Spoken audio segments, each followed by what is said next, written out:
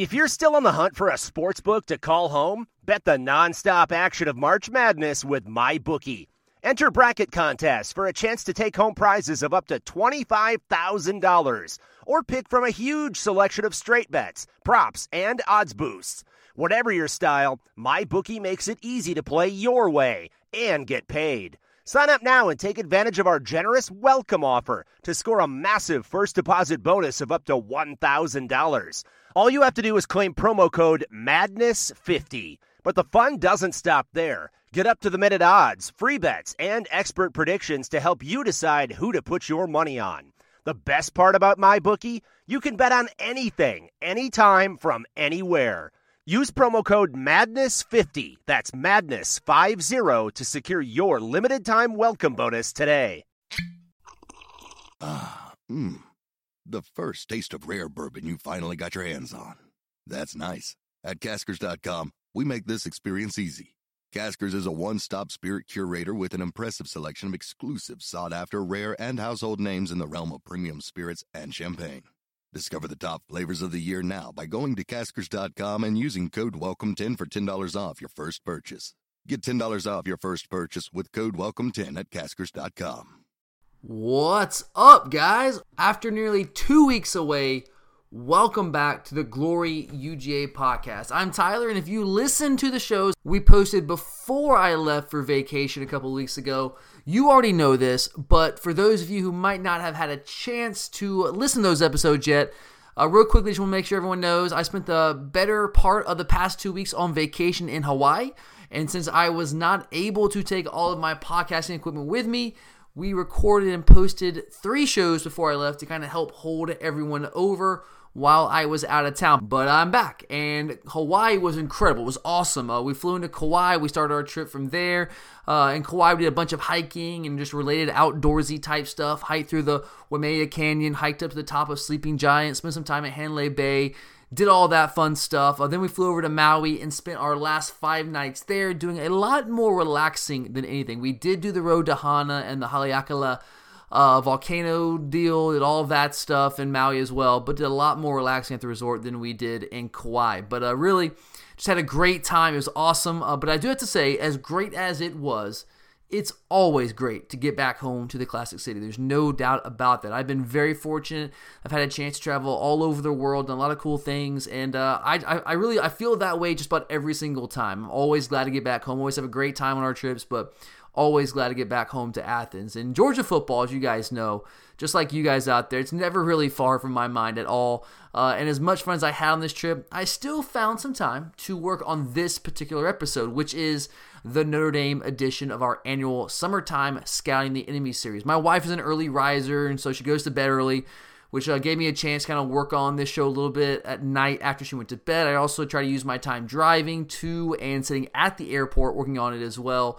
My wife, she's the one that likes to drive, so let her handle that. And then that gives me a little bit of time to do some stuff for the podcast. So I was able to sneak in some time to work here and there, and actually dove pretty deep on this one. I really tried to. So I know it's been a long wait for me to get back into town, and I really do, guys. I sincerely appreciate your patience and continued support, and I hope this episode at least somewhat makes up for the time I had to spend away. I put a lot of time in for you guys and tried to make it as good as I possibly could.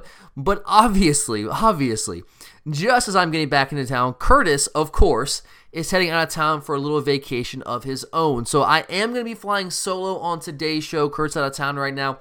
He left late last week. He's not going to be gone as long as I was. He's going to be getting back on Wednesday. So he will be back for the second show of this week. So be looking forward to that. But for today, I have you guys covered on our Notre Dame edition of the Scouting the Enemy series. And really quickly here, before I start the Notre Dame preview, I do want to thank all of you guys who have subscribed to our premium content on Podbean. We've actually had a lot of new subscribers over the past couple of weeks, even while I was out of town, which is just incredibly humbling, and we are so appreciative of that. And I really, guys, I cannot tell you how much that helps us keep this thing going and how grateful we are for the support. Your subscriptions help us cover production costs, And we also really want to invest in some new hardware and software for the show to make it an even better listening experience for all of you guys out there. And every new subscriber brings us closer to that. So thank you. Thank you again to our new subscribers, and obviously, of course, all of our longtime loyal subscribers. You guys know who you are. We love you guys. We really do. And if you have not taken the plunge yet, but like what you hear on the free shows like this, you can subscribe today on Podbean for only $2 a month, which will give you access to all of our premium content. And we do, guys, we have a ton of awesome stuff. We have our entire summer planned out. Of course, we have some room for any kind of spur-of-the-moment type topic that comes up, which really is usually inevitable. At some point, sometime in the summer, there's going to be some news item that just pops up out of nowhere. So we'll obviously cover that stuff, but we have the rest of the summer planned out as we inch closer and closer to the 2019 season. So we got a lot of good stuff for you guys. And of course, you guys know we'll have you covered with 3 shows a week once the season starts. If you are a subscriber, you get access to all those shows, at least 3 shows a week once the season starts. Every single week during the season, our premium content will include the recap show, mailbag show, game preview shows, picks of the week, all of that stuff you'll get access to if you are subscribed to our premium content on Podbean. If you're not, the only thing you'll be able to get access to for free are the game recap shows that we will post on SoundCloud, iTunes, all those free outlets each week. So go ahead and hop on board if you haven't done so already. All you have to do is go to Podbean, search for Glory UGA. You can pull up our page that way, or you can go to our Twitter profile, which is at Glory_UGA, and then you click on the profile link there. That will take you to our Podbean homepage, where you can just click on the little yellow Buy Now button, where you will then fill in your info, submit it, and boom, you are good to go. Really, guys, I know I say this a lot, but it's true. I mean, the whole process takes about a minute or two. You don't have to create an account. It does all that for you. It's quick and easy. And then, again, you have access to every single show we produce, all the stuff we're going to have for you guys getting ready for the season, and, of course, all the coverage throughout the 2019 season. But enough of that. Let's talk some ball and preview our Week 4 opponent, the Notre Dame Fighting Irish. This one has been a long time coming. Obviously, we all know there's a ton of hype around this game, with it being the first time Notre Dame will play between the hedges. And at least from a hype standpoint, I think there's an argument that can be made. This is one of the biggest games in Sanford Stadium history. I don't know if I want to go as far as saying it's the biggest game in Sanford Stadium history, but in terms of hype, I think you can make an argument it's certainly way up there. Both teams are projected to be in the top 10 when the preseason rankings are revealed, and barring an upset in the first 3 weeks, which is always possible, but barring an upset, this should be a top 10 matchup in Week 4. The cheapest seat on StubHub right now is going for a cool $525 as of Sunday night, June 16th. So go up or down from there. That's where it is right now. So clearly, we all know this is a big game with potential playoff ramification. Now, of course, it's not a conference game, so it doesn't affect the conference race. But we have, well, that's certainly a goal of ours. We have even bigger goals than that. So this is a big game. Certainly has potential playoff ramifications. We'll see how that goes as the season plays itself out. But how good will this 2019 Notre Dame team be? Will they be good enough for this game to live up to the hype that we just talked about? That's what I'm going to try to explore today. And these preview shows, they're tricky, guys. They are, because you kind of have your feet in 2 different seasons. First, you have to look at what the team was last year, because that kind of gives you the baseline from which to operate. And I'm not talking about just saying, oh, yeah, Notre Dame, they're in the playoffs, so they must have been really good. Yeah, that's part of it, sure, but I'm talking about more than that. Peeling back the layers, going to the tape, digging through the advanced stats. So you do all that, and then once you get that baseline from where they were last year, you then have to factor in, okay, that's who they were last year, but who are they losing? Who's returning? How much do you expect certain guys to improve? You gotta look at the new additions from the 2019 recruiting class. Look at the transfer market. Did they get anybody? All that kind of stuff. And then from there, you then make your most educated projection as to what they're going to be in the coming season. So let's start with that baseline by taking a look at the 2018 Notre Dame team. Now, even the most casual fans knows that Notre Dame was in the college football playoff last season. We know they were the number 3 seed in the playoffs last year, but there was a lot of conversation about whether they really deserved that. Obviously, we got left out. We finished number 5 in those final rankings going into the playoffs. And while it ostensibly came down to us in Oklahoma for that number 4 slot, some out there were making the argument that the question really should have come down to us or Notre Dame. Yes, they finished 12-0 in the regular season against a poor excuse for a schedule. You have to admit that. Yeah, they snuck by Michigan at home in Week 1, 24-17. but they didn't really play a team with much of a pulse until they got to Clemson in the College Football Playoff semifinals. So yeah, they made the College Football Playoff, but were they really that good? Did they really belong? Well, to try to answer that question, there's something I was curious about. Did they really belong there? So what I did is I dug into the advanced stats to try to answer that question. Here is what I came up with. So before I go through some of these numbers, I know these stats are a little bit different than what some of you might be more familiar with, like the total offense, scoring offense, all that kind of stuff. So I'm going to kind of just quickly here, just kind of explain to you what each of these categories mean. So the first one is offensive and defensive efficiency. And efficiency is pretty simple. Offensive efficiency is just the value that you generate per drive. And then defensive efficiency is your opponent's value that they generate per drive against you. The next one is available yards percentage, and this is of all the yards available to an offense based on their starting field position for each drive, how many of those yards did you gain? So if you start at your 25 and so you have 75 yards to go, how many of those yards did you gain on a drive-by-drive basis? And really, basically, this is how well and how consistently did you move the football. That's available yard percentage offensively, and then defensively is going to be how well did opponents move the ball against you.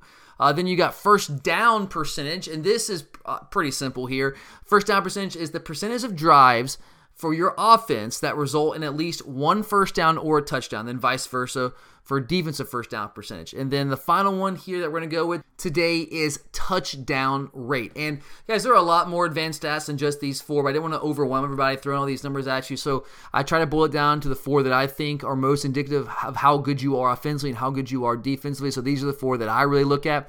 And so this final one is touchdown rate, probably the easiest one to kind of wrap your head around here. This is just the percentage of drives that resulted in a touchdown for you offensively, and then vice versa for defensive touchdown rates. So those are what those categories are. And so what I did is I took the top 5 teams going to the playoffs last year. I took the 4 teams that made the playoff, obviously Clemson, Alabama, Oklahoma, and Notre Dame.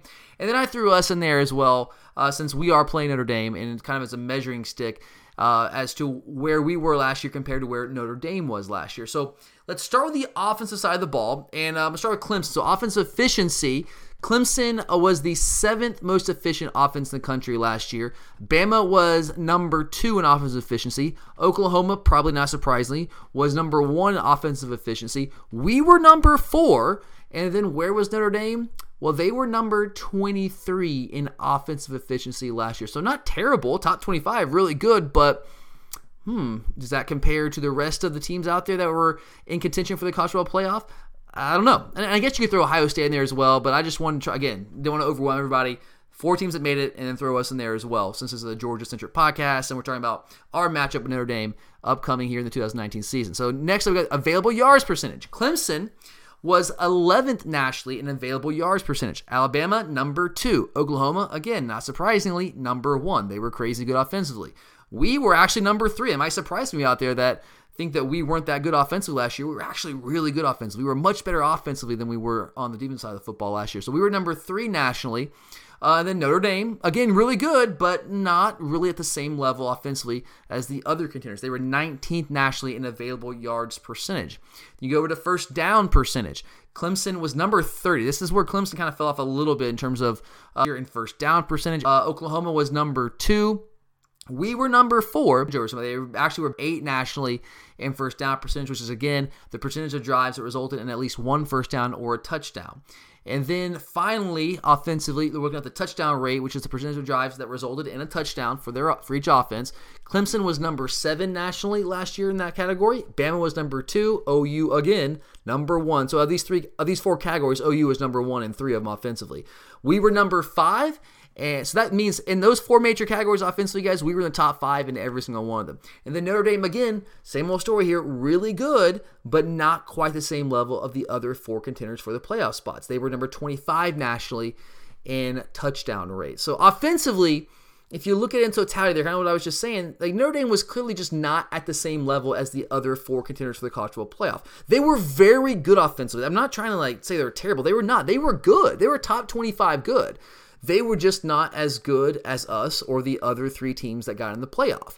Bama and Oklahoma clearly were the 2 best offenses. It really wasn't too close. We were right there. We were not too far behind Bama and Oklahoma, but those were clearly the 2 best offenses in the country last year, at least statistically. Clemson was a little bit behind those teams, and then Notre Dame was a good bit behind everybody else that was in contention, really in contention for the college football playoff there. So let's look over to the defensive side of the ball for a second. So same categories, just this time, defensive efficiency, defensive available yards percentage, so on and so forth. So start at the top again there. So Clemson was so good defensively, guys. At least we all saw that when we watched them with the eye test. But if you look at it statistically, they were as good as Oklahoma was offensively last year. Clemson was that good defensively. So Clemson was number 1 in defensive efficiency last season. Alabama was number 12. We were number 30. Oklahoma was 119. Whew, bad. And Notre Dame was 14th.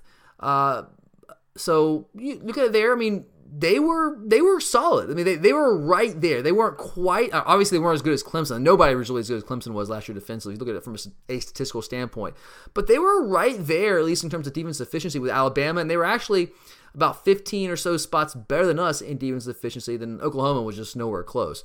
Then you go over to available yards percentage. Again, available yards is of all the yards available to an offense when you're on defense, of all the yards available to the opposing offense based on their starting field position, how many of those yards did they gain against you? So in that category, Clemson again was number 1 nationally. Bama was number 5. Notre Dame was number 20 nationally. We were number 37, and OU number 113. Terrible. First down percentage. So this is a percentage of opposing offensive drives that result in at least one first down or touchdown. Clemson was number 2. Bama was number 1 in this category. So the script was flipped a little bit there for Clemson on just that one category, although just by a small margin there. Notre Dame was 26th nationally in first down, defensive first down percentage. We were 37th again. And Oklahoma, yet again, in the 100s, they were 106th nationally in first down percentage. And in the final category here on the defensive side of the ball, touchdown rate, Clemson was number 1 nationally.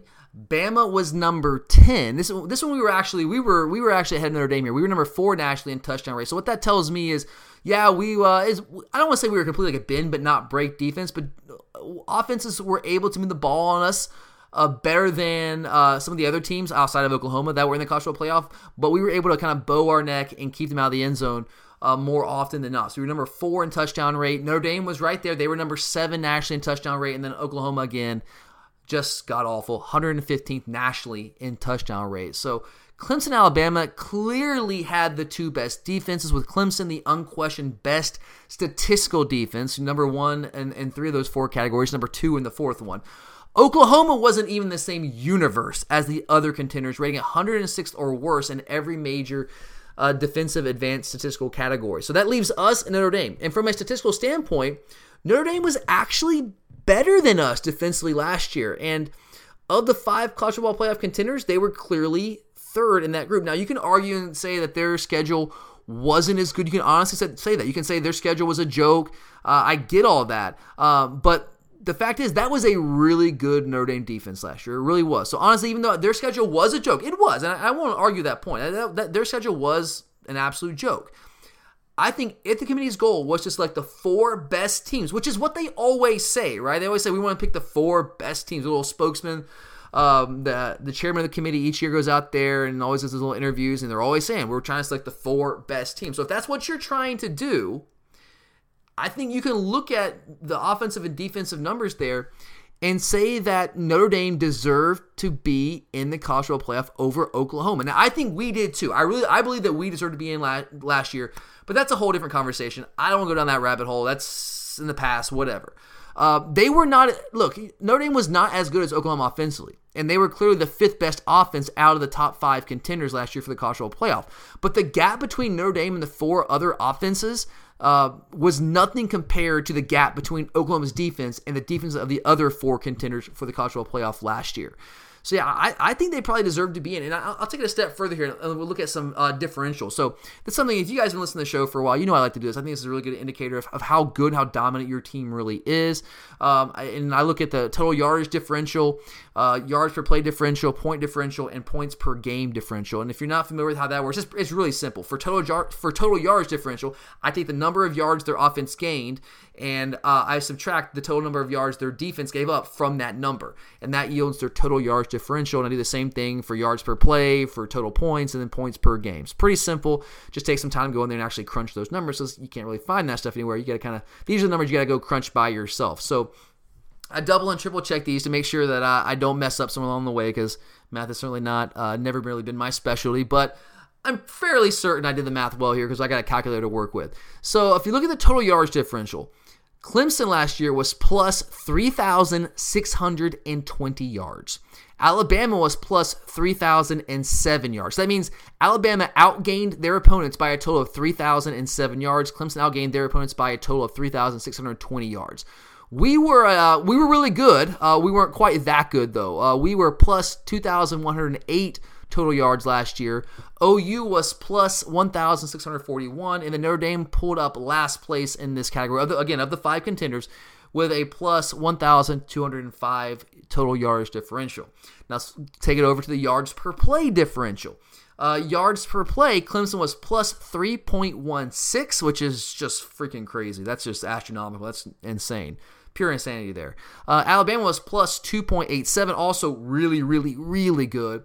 And we weren't too far off Alabama last year. We were plus 2.11 yards per play last year in our yards per play differential, which means on average in each game we play, we gained 2.11 yards per play more than our opponents, that's off the charts. It's really good. Not as good as Clemson, but really, really good. It's hard to believe that Clemson was a full point better than us in yards per play differential. I mean, that's just 3.16. That's just crazy stuff. Oklahoma is also really good. They were a little bit better than us at 2.47 yards per play in their differential there. Notre Dame not really close to the rest of the group there. They were in the positive there, but they were only plus 1.28 yards per play in their differential. So Notre Dame, again, was the lowest of the 5 teams that were really in strong contention for the college football playoff. Now let's move over to point differential, total point differential, which is really simple. You just take the total points the team scored, and then you subtract the total points they surrendered from that, and that yields your total point differential. So Clemson, again, was at the top with plus 467 points on the year. Alabama was right behind them at plus 413. We then came in third at plus 261 points in the year. Oklahoma was plus 211. And then again, coming in last place in this category would be Notre Dame at plus 171. So really good for Notre Dame, but not quite at the level of the 4 other contenders for the college football playoff, even though they did get in. Then finally, if you look at points per game differential, so this is basically how many points on average did you outscore your opponents by. Clemson was plus 31.2 per game last year, which means they outscored their opponents by an average of 31.2 points last year. That's just, again, insane. That's crazy. Now, granted, they did play in a terrible ACC last year. I mean, a freaking terrible ACC. So they probably should, as good as they were and as much talent as they have, they probably should have outscored their opponents by 31 points a game. That's still, regardless, really, really difficult to do. Alabama was not too far behind. They were plus 26.5 last year, so they outscored their opponents by an average of almost 4 touchdowns. Us, on the other hand, we were, again, third here behind Clemson, Alabama. We outscored our opponents by 18.7 points per game last year, so we were plus 18.7. So we almost outscored our opponents by 3 touchdowns a game. Not quite there, but close. Oklahoma was then right behind us. They were plus 15.1 points last year, so they outscored their opponents by an average of about 2 touchdowns a game.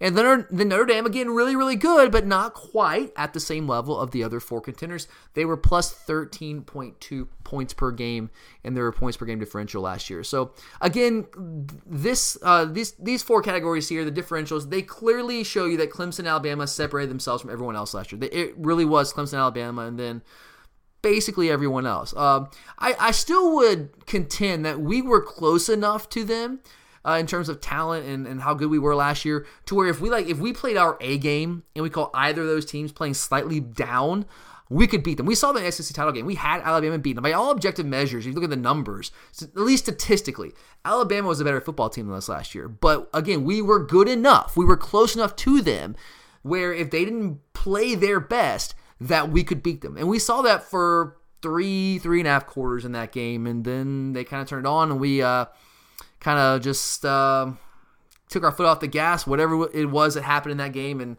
they came back and snuck that one out. But, we were right there, and we're good enough to beat either Clemson or Alabama if we played really, really well, like we did for 3 quarters in the SEC title game, and they might not have played as well as they Could have. And then now taking all these numbers into account, it really was a toss-up between Notre Dame and Oklahoma. And yeah, in the yards differentials, Oklahoma was a little bit better than Notre Dame in each of those categories. And Oklahoma had the much better offense. Clearly, I mean, they had the best offense in the country from a statistical standpoint last year. They were much better. But Notre Dame had the much better defense, and it wasn't even close. Notre Dame's defense was not even the same planet with Oklahoma's defense last year. So, and again, if you look at those, Oklahoma with the better offense, Notre Dame with the better defense, a much better defense. If you look at those differential numbers, I would probably still give Oklahoma the slight edge because they at least had one truly elite unit with that offense. And while Notre Dame was really good, really, really good defensively, I don't think they were quite elite. And while they were a top 25 offense, I don't think that they were an elite offense. So yeah, they were really good on both sides of the ball, but man, Oklahoma at least had that one truly elite unit. And yeah, Oklahoma's defense was a freaking train wreck and a disaster. But again, if you look at the yardage differentials, point differentials, Oklahoma was a little bit better there, so I kind of yield to that. So I would probably give the slight edge to Oklahoma.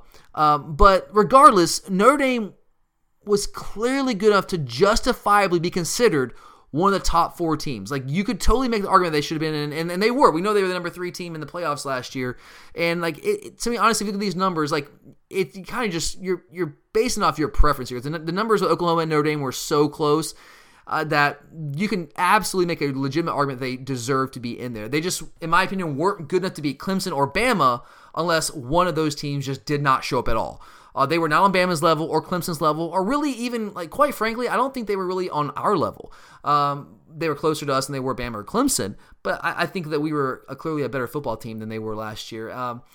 But they were very, very good last year, and I know a lot of you probably don't think they deserve to be in, and by virtue of their performance against Clemson, that certainly added more fire to that argument. But if you look at what they did throughout the totality of the season, yes, their schedule sucked. It was a ridiculously easy schedule. We'll go over that a little bit here later on. But, I mean, statistically, like, they were right there. And while I know a lot of you probably don't think they deserve to be in last year, I get that. I also would say I don't think it's, like, crazy for someone to say, yeah, you know what, Notre Dame deserved to be in the playoff last year. I mean, reasonable minds can disagree there, but I don't think, like, anyone's going out on this major limb to say, yeah, Notre Dame should have been in the college football playoff last year. They were right there with the number 3 and 4 teams that actually ended up getting in. So that's the baseline. They were deserving of a college football playoff berth, and you at least make that argument that they were deserving of that. But, again, not good enough to beat the elite teams when they got there. But that was last year. The team even beat under players that helped them. Top 25 defense per rush at 4.43, so really not great from an efficiency standpoint. They were 72nd rushing, or 72nd nationally in rushing S&P Plus, which is an advanced statistical measure of their ability to run the football. And they were 55th nationally in rush offense efficiency. So they were kind of middle of the pack in the football. Now, part of that had to do with the fact that for the first 4 games of the year, their best running back was not able to play. He was suspended. We'll get to him in a minute here. But they weren't a dominant rushing offense last year. They actually were better throwing the football. They were 37th nationally in passing offense at 257 yards per game through the air. They were 31st nationally in yards per pass at right at 8 yards per pass. And they were 23rd nationally in passing S&P Plus offense. They weren't a particularly explosive offense. They were 37th nationally in explosiveness. So they could put up some numbers and certainly could put up some explosive plays, but they weren't doing it as regularly as some of the other top teams in the country last year. And really things turned around for them last season offensively when Coach Brian Kelly made the move to bench quarterback Brandon Wimbush, embattled quarterback Brandon Wimbush in favor of Ian Book, who actually had some experience from 2017. He actually got a couple starts in 2017. I believe he actually started the bowl game to end the 2017 season. But Wimbush won the job again last season, the preseason, and was a guy coming into the season. But man, through the first couple of games, he was kind of a disaster. He was only completing 55% of his passes for 163 yards per game, had 1 touchdown to 4 picks through the first 3 games of the year, and he was replaced after a very near loss to Vanderbilt at home last season. I mean, guys, I don't know if some of you watched the game. This is one of the games I went back and broke down to prepare for this one. Kind of killed 2 birds with 1 stone with Vandy and Notre Dame there, which were the first 2 teams in the Summer Scout in the Enemy Series this season. And Vandy had, I don't say Vandy had them beat. Vandy had a legit chance to beat them. Vandy was driving late. I think the score was 22-17, something like that in the last drive of the game. Vandy was driving down the field, had a chance to score a touchdown, win the game. Had a pass kind of just go through receiver's hand. A play he should have made. I think it was Kalijah Lipscomb, actually. He should have made the play, and if they would have made the play, would have moved the chains, and they would have been, in very good position to win that football game. But couldn't quite make the play, and so Notre Dame escaped that game with a 22-17 victory over a very, very pedestrian Vanderbilt football team. We all know what Vandy was last year. They were 6-6 and got in a bowl game and got blown out there and ended up 6-7 on the year. But after that game, I got to give Brian Kelly credit. He did not wait around. He said, all right, we got to make a move. We won that game, but we can't let this cost us a game. So he makes the move to Ian Book, who, again, did have some starting experience prior to the 2018 season.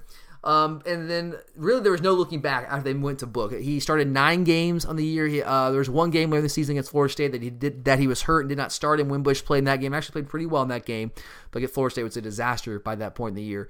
And Book played really well, man.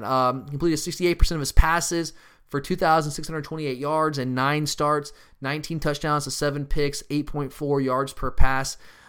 He also had at least 2 touchdowns. He threw for at least 2 touchdowns in each of his regular season starts. Now, it didn't work out so well against Clemson in the semifinals, but in the regular season against the subpar schedule he was facing, he threw at least 2 touchdowns in each of those regular season games. Now, Book is not an overly gifted guy from a physical standpoint. He doesn't have like his killer arm. Doesn't have like a Jacob Eason type arm. He's not like the most athletic guy in the world, but he can move a little bit. But he does make good decisions with the football, and he was very accurate with the football, which is exactly what Brandon Wimbush was not. That was the issue with him. Wimbush was just so inaccurate as a passer, made some very poor decisions, and their offense was really hamstrung by him being the quarterback. Now, he can run the football very well, but Book was just better from a decision-making standpoint and from an accuracy standpoint. And while Book was not as much of a threat with his legs as Wimbush was, he was still enough of a threat to allow them to run what they wanted to offensively. I mean, they would still do some design run stuff. Now, against elite defenses with elite athletes on defense, it didn't always work out so well. But he's a guy that can, he can run some design run stuff, run some quarterback draws. He can scramble a little bit, make some things happen with his legs, pick up a first down here and there on a scramble. He can do that kind of stuff, but wasn't as much of a threat as Wimbush was. So on the year, Book ended up with 280 yards rushing at 2.9 yards a carry. So at least enough of a threat that you have to pay attention, but not a guy that's going to carry your offense with his legs, which is kind of what Wimbush was doing. That was kind of his MO. But Wimbush just couldn't throw the football, and that's why he ended up transferring. He's now trying to win the battle there at UCF this year. We'll see how that goes for him. But Book certainly helped this team. This offense clearly helped turn things around. But it wasn't just Book that helped turn things around for the Notre Dame offense. Running back Dexter Williams, who I mentioned a second ago, he missed the first 4 games due to suspension. But once he entered the starting lineup, he was an absolute difference maker. When he got back from suspension, things just changed for them offensively. And it kind of coincided fairly close to when Book took over as the starting quarterback. So in 9 games, Dexter Williams rushed for 1,000 yards, 6.3 yards per carry. And he was the guy. He was the guy for them running back. And they didn't have like a 2-headed, 3-headed monster like we've had in years past, like Nick and Sony. Didn't have that. The next closest guy to Williams was Jones Jr., Tony Jones Jr. with 392 yards rushing last year, and then Jafar Armstrong at 383 yards rushing and 5.3 yards per carry. And Williams is not going to be on the team this year. He's gone. He went pro. But man, he was explosive and he was powerful. He's gone. He is gone, which is good for us because he was really, really good for them. So it's now likely going to be Jones Jr. and Jafar Armstrong splitting carries. If I had to predict right now, I would probably identify Jafar Armstrong as the one that is most likely to end the season as the starter. I think most of what I've been able to find out through the offseason, reading stuff, watching stuff, just doing some research, it seems like he's the guy that they're kind of counting on to be the number 1 back this year. But I think it's going to be much more of a duo type situation than what it was last year, where Dexter Williams was like clearly the guy for them. I think it's going to be more like a Sony and Nick situation. Not saying they're as good as them, but getting close to an equal number of carries, at least early on the season, before maybe one of them kind of separates themselves. So those guys are good. Jafar Armstrong is a good, solid player. He's a guy that actually split time at running back and receiver last year. And he's a good athlete. but he's not Dexter Williams, and Tony Jones Jr. is not Dexter Williams either. But they do return 4 stars on the offensive line, so that does help with the running game when you have some veterans coming back on the offensive line like that. A lot of cohesiveness there, some continuity. At wide receiver, they do lose their top receiving option from last year, Miles Boykin, and his 872 yards and 8 touchdowns from last year, averaged 14.8 yards per catch. He was clearly their most consistent option and also their best big play option last year.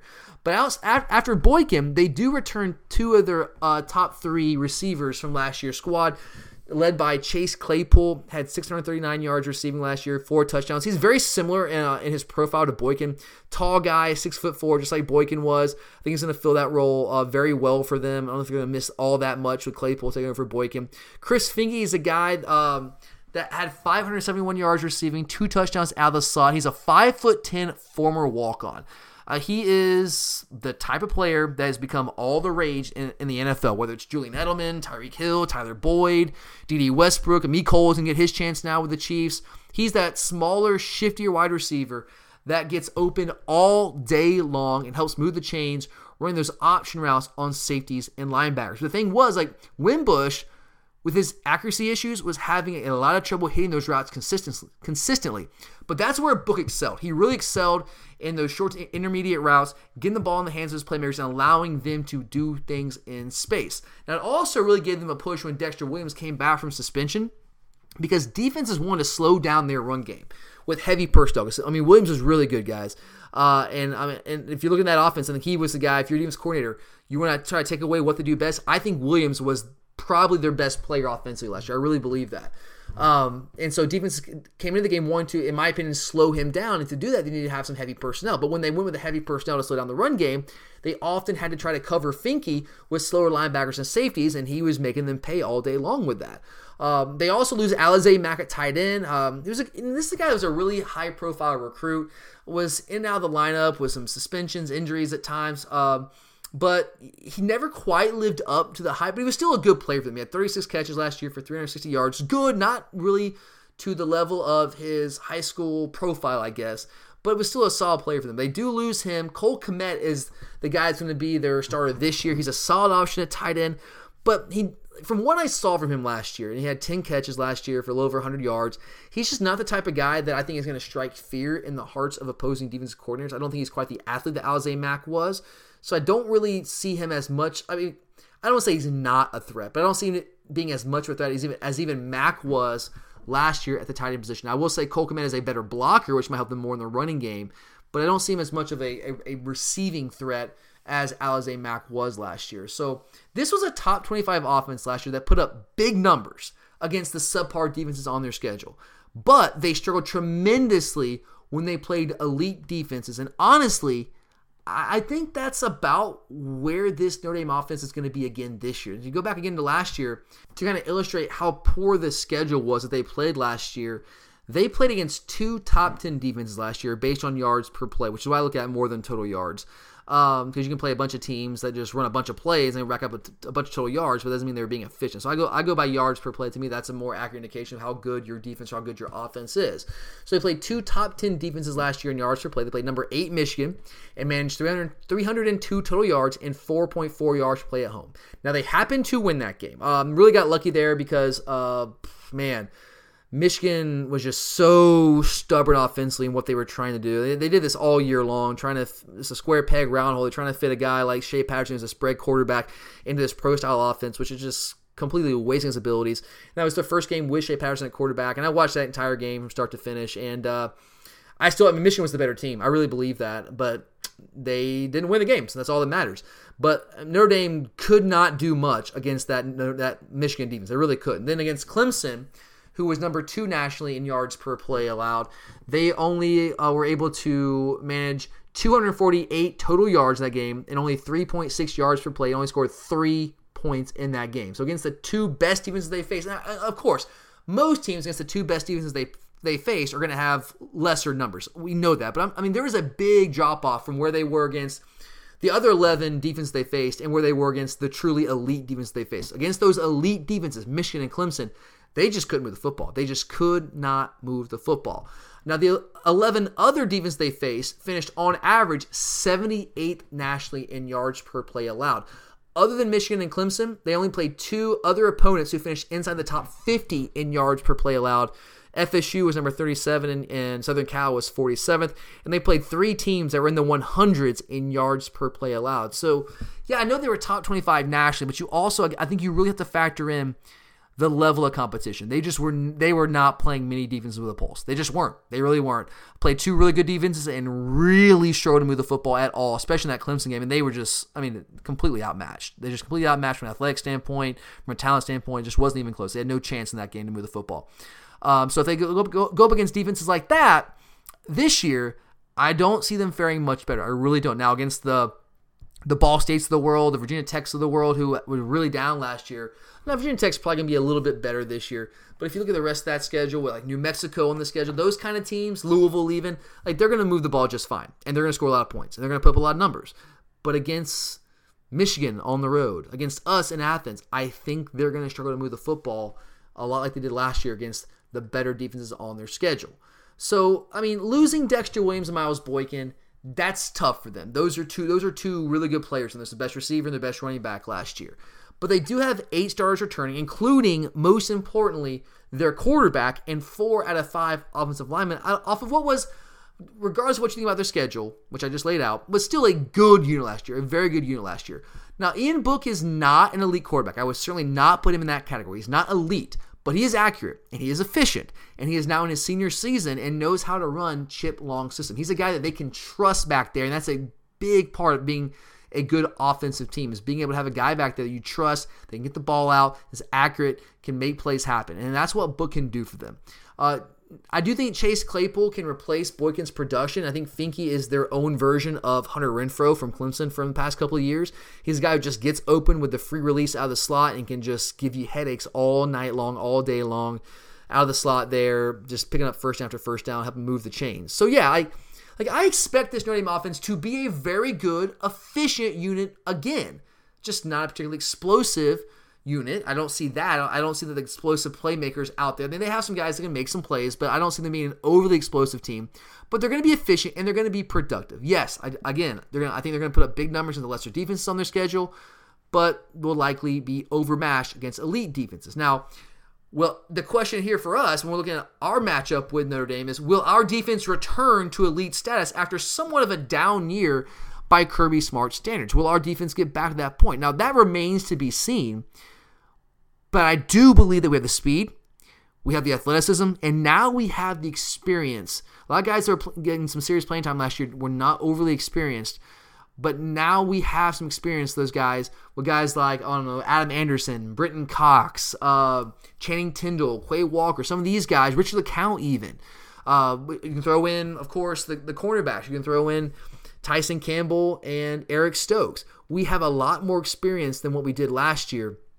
And I do think we have the ability to give this Notre Dame offense some fits. I think Nakobe Dean, I know he's a true freshman, but I've talked about him before. I think he's a guy that if he's not starting week 1, I really have a tough time believing he's not going to be either starting or playing the majority of the snaps at inside linebacker by week 4. I really believe that. And I think he'd be a major difference maker in this game with his ability to both play the run effectively and cover effectively. Cover out in space, cover a guy like, Chris Finke in space.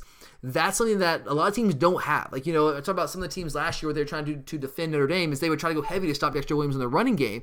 But when you do that, you give up something against the pass. You're not as effective in space against a guy like Chris Finke who goes out there, runs option routes, you just can't defend him.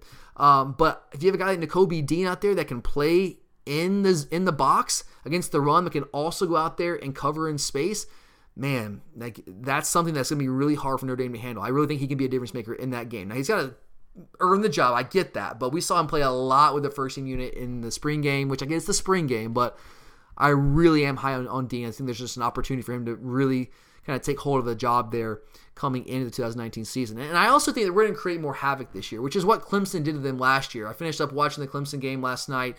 I guess the semifinal game, the Cotton Bowl with Clemson and Notre Dame.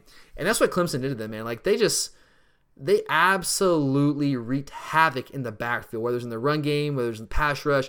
They were in the backfield seemingly every other play. It was just crazy. And the thing is, like, Notre Dame, like, their offensive line is good, and they have some big dudes there, some guys that have experience, but they're bigger, slower offensive line. They don't really have the athleticism in that offensive line to hold up against elite edge rushers, and Clemson totally exposed that. Now, last year, we really were not equipped to really expose that like I think we're going to be able to this year. I know we have a lot of guys that haven't done it yet, guys like Nolan Smith and Jermaine Johnson. I get it. But we have recruited so well at that position, the pass rushing positions, and I think we're going to make every effort to create more havoc. I mean, I don't think it's just lip service for Kirby. I think he really means he's trying to create more havoc, and I think we have the playmakers to actually do it this year. And I don't think their offensive line is going to match up that well with our ability to kind of create some of that havoc off the edge with those pass rushers that we have brought in over the past couple of years. And the thing is, I don't think that they have the players to consistently go up and down the field on us. But of course, big plays are the equalizer in that regard. But with us having two veterans at the safety position, particularly J.R. Reed, and with Tyson Campbell and Eric Stokes now with a year of experience under their belt, I really feel confident saying that we can limit their big play opportunities. And if we do that, again, I just don't see how they're going to go up and down the field enough to beat us on September 21st. Anything's possible. I mean, they're going to do it if we don't come out and play. But I really like the match of our defense against this Notre Dame offense, although I do think they're going to be a pretty good offense again this year. But all right, let's flip it over to the defense side of the ball here for a few minutes. And as I said, offensively, they were good but not elite. Defensively, though, they were much closer to being an elite unit. Not quite there, but certainly top 15 caliber and very, very, very good. Here's a couple more numbers to throw at you from a defensive standpoint. They were 13th nationally in scoring defense, giving up 18.2 points per game. They were 30th in total defense, giving up 347 yards a game, 14th in yards per play, only giving up 4.72 yards per play last year. They were 36th in rush defense, giving up 139 yards a game, 44th in pass D, giving up 208 yards per game. But they only gave up 5.6 yards per pass attempt last year, which is good for number 2 nationally. So did not give a bunch of big plays at all. Actually, I think they gave up, coming into the Sugar Bowl, they gave up coming into the Cotton Bowl, I believe they given up two passing plays of 20-plus yards on the year coming in that game. I think Clemson put up like 3 or 4, if not more, in that game. I had the number written down somewhere, but I don't have it with me right here. But they were very good in that regard. And I know we don't like to give anyone outside the SEC credit for being good defensively, and no one wants to give Notre Dame credit for really anything. But objectively, the Irish, they were very good defensively last year. They were. But that was last year. It gives us that baseline from which to base our projections on for this year. But 2019 is a new year, and this is going to be a new unit entering year number 2 under defense coordinator Clark Lee. And I have a hard time believing that they are going to be as good as they were last year on that side of the ball. They do have 6 returning starters defensively, but it's not so much what they have returning, it's what they lost last year. As far as I'm concerned, based on my personal breakdown of their tape, I think they're losing 4 out of their top 5 defensive players from last year and lost the best player at each of the 3 levels of their defense. And they lost their best defensive lineman in Jerry Tillery. I think they lost their best linebacker in Tavon Coney, or you can even say Drew Tranquill there. I think they lost their best player in the secondary in cornerback Julian Love. So there's a lot of big-time production they're going to have to replace this year. So Jerry Tillery is, I think, their best interior defensive lineman. He was the sack leader last year with 8 sacks on the year. Julian Love at cornerback was drafted by the Giants. He broke the school record for passes defended. Drew Tranquill was a veteran for them who filled that new age role of kind of a slot defender, kind of what I either call a space backer or a box safety. Kind of has that versatility where he's can play as a safety, can play out in space like that, but can also play inside the box as well. And I really believe that Tranquill was the very heart of that defense. He's the guy. They're going to miss all these guys that I'm going over here, but I think Tranquill's the guy they're going to miss the most here. That doesn't mean he was the most talented player on that defense last year. I just think he was the most valuable player for them because his versatility really freed up rookie defense coordinator Clark Lee to do a lot of things from a schematic standpoint with his ability to play, like I said, effectively both in the box and out in space. That really gave them the flexibility, and those guys are so valuable in today's game against modern offenses. And honestly, they're just very rare. It's hard to find guys that can line up and play in the box as a linebacker, which Tranquill did at times last year, a lot of times last year, but also go out there and play in space and cover a slot receiver. There's very few guys that can really do both those effectively and do them both at a very high level, and Tranquill could do that. And I'm just not sure they have someone that can replicate what he gave them last year. And so to me, I think he is the biggest loss off of that team because I think it's going to really impact what they're able to do defensively from a schematic standpoint. And they also, as I mentioned, lost Devon Coney, who's another inside linebacker who was their leading tackler on the year. So there's what I think are 4 of their 5 best players last year. Now, so that's what they lost, but they do return a highly talented and disruptive group of pass rushers. And if you're going to be good anywhere on defense, I think that's a good start. It's a good place to start from, because I think most of you out there would agree that quarterback is the most important position on the field. And so what you want to do first and foremost as a defense is make the quarterback's life difficult, slow him down. And how do you slow down elite quarterbacks? Well, you harass them by creating havoc. And Notre Dame will be very good at that this year. Led by Julian Okwara, who was, so I said they're losing 4 of the 5 best players last year. Okwara is the other guy I think that was in that group that's coming back this year. He's a pass rushing specialist, had 21 quarterback hurries on the year, 8 sacks, so he's tied for the lead with Jerry Tillery. Had 12.5 tackles for loss. I thought he might leave early, kind of hoping he was going to leave early, but he decided to come back for his senior season. So he's going to be someone that we're going to have to deal with. He's 6'5", 240 pounds, more of a true 4-3 defensive end. And I'll obviously get into this more the week of the game in our official game preview here in a couple of months. But what I would do just very early on here in June, as I'm previewing this matchup, I would run the ball right at him over and over and over again. Our huge offensive line, our huge and powerful offensive line should be able to move him fairly easily. I mean, a guy is 6'5", 240. We should be able to win that battle in the run game fairly consistently. And the thing is, not only will that allow us to be able to run the football well, but it's all going to wear him down and hopefully reduce his effectiveness as a pass rusher, which is really where he excels. But he's a really good player, and we're going to have to account for him on every single play offensively. There's no doubt about it. Now, it's not just him either. That's the thing. You can't just zero in on him. He's got a couple of running mates there. Khalid Kareem is going to be the guy that's going to start opposite him on the other side. He had 10.5 tackles for loss last year, 4.5 sacks. He's a little bit bigger. He's more stout against the run at 6'4", 262. And then the other guy is Dalen Hayes, who's not quite as disruptive as Okwara or Kareem, but he's a good pass rusher in his own right. He didn't get as much playing time last year. He had 5 tackles for loss and 2 sacks. But he's a guy that coming in last year that actually made a lot of plays for them. He's another guy like Kareem. He's a little bit bigger, a little more stout against the run. So you might see a lot of playing time against us, actually, at 6'4", 268. But those 3 guys right there give them a trio of guys that can really, really create some havoc in the backfield and can get after the passer. So our offensive line is going to certainly have to come to play in pass protection. We're going to need to stay ahead of the chains, all that kind of stuff, stay out of those third and long situations. But we'll get into that a lot more, obviously, once we get closer to this game. Now in the secondary, they returned 2 stars at safety in Jalen Elliott and Alohi Gilman. Gilman's the guy that's interesting. He's a transfer from Navy who was very good for them against the run last year. He's a really strong run supporter. But, man, he is a liability in man coverage. In zone, too, for that matter. But just more so, man, he's not particularly good in zone coverage as well. During the tape study, when I went back and was looking at this, I counted multiple instances of him getting caught flat-footed in zone coverage and just getting beat.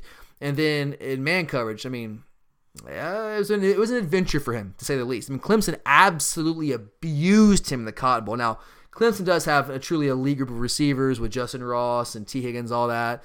But, man, they made him look silly. I'm just talking flat out abuse him. Sometimes he wasn't even covering him out there. So, yeah, he's really good at run support. And he's going to certainly try to get downhill in a hurry against us, especially with our reputation of trying to run the football. But he is a liability in coverage, and I think we need to try to exploit that early and often in the 2019 season. And then at cornerback, Troy Pride Jr. is the one returning cornerback they have after losing star Julian Love last year.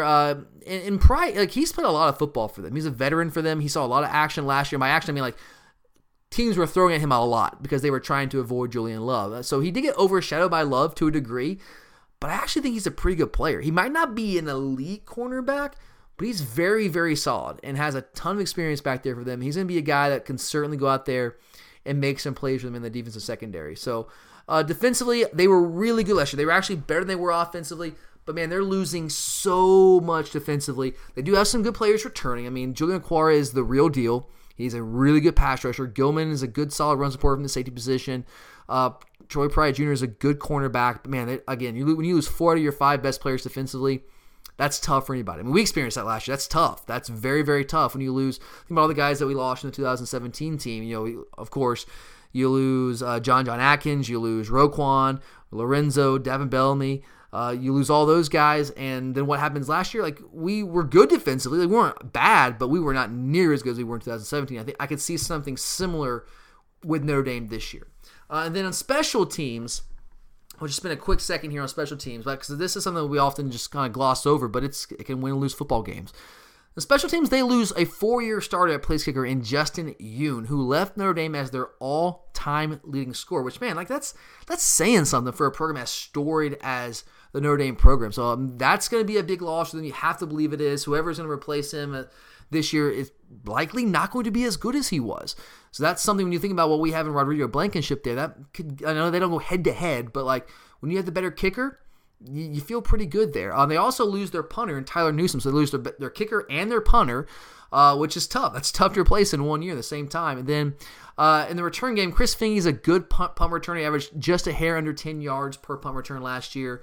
Not maybe an explosive game breaker, but he's a good shifty guy out there in space and can certainly make things happen if we don't get out there and cover the punts as well as we need to. But I do think we're going to have an advantage in special teams. Again, we'll get into that a lot more as we get closer and closer to this game, but I did want to at least mention it here today on this show. So ultimately, when you look at what Notre Dame has returning, coming off of a college football playoff appearance last year, like they absolutely should be a top 10 to 15 team, especially with that schedule. I'm talking about the end of the year. They're definitely going to be top 10 in the preseason, but by the end of the year, I think they should finish somewhere in the top 10 to 15, particularly with that schedule. It's for me, like with that schedule, it's hard to see more than 3 losses for them. I have a hard time finding more than 3 losses. Yeah, they have to play in Athens and they have to play in Ann Arbor against the Wolverines, which are, of course, both going to be tough. They're probably going to be underdogs in both those games. But they could possibly win one of those games. I mean, who knows? Maybe both. I don't want to think both, but they could possibly win one of those games. But the thing is, like, outside of Athens and Michigan or in Ann Arbor, their only other road games are at Louisville on Memorial Day night, at Duke, ooh, that's a tough one, and at Stanford, which could be tricky, but Stanford hasn't been as good lately, man. I think Notre Dame is still better than them. So like I had them as favorites in all those other road games, at Louisville, at Duke, at Stanford. If I had to handicap Notre Dame this year, if I was the odds maker, I would put their over-under at 9.5 wins. That's the number I would look at. Because I don't know if I see them winning more than... I don't know. More than 9 games is tough. But I would probably go over more than I would go under that right now, honestly. But the thing is, even saying that, I don't see them as a national title contender or even a college football playoff contender right now in 2019. I just don't see it. I expect them to be good. I really do. I expect them to be a good team. I don't think they're going to fall off the face of the earth or anything like that this year. I don't see that. They're going to be good. They have a veteran quarterback, some solid weapons at receiver, an experienced O-line, which is always good. Have some playmakers rushing the passer. But I go back to this. I just think they lost too many difference makers on both sides of the ball, particularly on defense, where they lost a bunch of guys that were just absolutely critical to their success last season. And I get it. This is college football. All teams lose players. I know that. But the thing is, like, Notre Dame, they recruit well enough, but they don't recruit at a level to where you just expect it to be next man up for them without missing a beat. Like that, they don't recruit like that. They recruit well, but just not like that. They have finished on average, according to the 247 composite, 13th nationally over the last 4 years, which again is good, but not national title good. They don't recruit like Bama where you lose Rashaan Evans at linebacker and then you replace him with Dylan Moses, or you lose Calvin Ridley at wide receiver and then you replace him with Jerry Jeudy and you don't miss a beat. Like, they don't recruit like that. They don't replace that. Now, they maybe replace 1 or 2 of those guys they missed with a comparable talent, but they're not going to be able to replace enough of them to be a playoff contender in 2019, in my opinion. But with their pass rushers, a solid veteran quarterback, they're going to be capable of beating us on September 21st if we don't bring our A game. They are not going to roll over. I don't expect that to happen. They are good enough to beat us if we play like we did at LSU last year or at Auburn 2 years ago. Now, under Kirby, we played very well at home, with the exception of in his first year, the Vanderbilt game at home. That was, I want to forget that one. But the last 2 years at least, now that Kirby has taken us to another level, we have been very, very good at home. And those like brain fart games, like LSU last year, Auburn 2 years ago, you can even say Texas in the Sugar Bowl, like those games where we just don't show up, we're just flat as could possibly be coming out of the gate. Like, that hasn't been happening at home. Those have been happening either on the road in a true road environment or at a neutral site. We haven't had those games happen at home. Now, that's not to say it can't ever happen. I'm not going to say that, but as long as we come out and play our A game and play to our potential, we absolutely should beat this Notre Dame team. We are the better team. We're the more talented team. We have more experience at key positions. We should beat them as long as we don't just come out flat like we have in the past, at least once a year. Now, again, those games have been on the road. Hopefully we don't start a trend doing that at home, but we should beat them. But they're good enough to beat us if we don't come out and play as well as we're capable of playing. And one final thing here before I get out of here. I know tickets are going for a premium right now, and if you have season tickets, especially more than 2, it might be tempting to sell them. And while you are perfectly within your right to do so, I am pleading with you to please not do so if all possible. And look, who am I to tell you what to do with your money? I'm not trying to tell anyone what to do. I want to try to encourage you, if I can at all, to not sell your tickets if you have some. Or if you really have to sell them, look, it's your stuff, it's your money, it's your tickets. You can do whatever you want. But please, I would just plead with you to make sure they end up with Georgia people, with Georgia folks. After our invasion of South Bend 2 years ago, you know they're going to want to try to return the favor, and they have a huge alumni base across the country that will try to make that happen. And again, I'm not trying to tell anyone what to do with your money. I would just respectfully request that you try, if you need to sell them, try to make sure they end up in the hands of some good dog-loving folks out there. That would be incredible, because I want us to have a major home field advantage, and I just don't want anyone to come in here and talk about how they invaded Sanford Stadium. I just don't want to hear that. Like, they had to hear it from us 2 years ago. But anyway, guys, that does it for me here today on the Glory UGA podcast. I know it's been a while. It's been a couple weeks here, so I hope it was worth your wait, worth the while there. I really appreciate you guys being patient with me while I was out on vacation. Curtis will be back from his little vacation here for our next show, so be looking forward to that. And just one more quick friendly reminder to all of you who have not quite yet subscribed to our premium content on Podbean. If you enjoyed what you heard today in this breakdown of the Notre Dame game here coming up in a couple of months, go ahead and subscribe today for only $2 a month. You get access to all of these shows, all the Sky and the Enemy series shows. We're going to be going down the entire schedule from top to bottom, previewing each and every one of our Power 5 opponents. We've already done Vanderbilt. That's already up there on our premium content. And obviously, this one was up for free with the Notre Dame game. And then next week we'll have Tennessee, then South Carolina, then Kentucky, so on and so forth. So you want to check out all those, go ahead and subscribe today for only $2 a month and get access to all of our premium content. For everyone who's already subscribed, we love you guys. You know that. So I'm Tyler, and as always, go Dogs.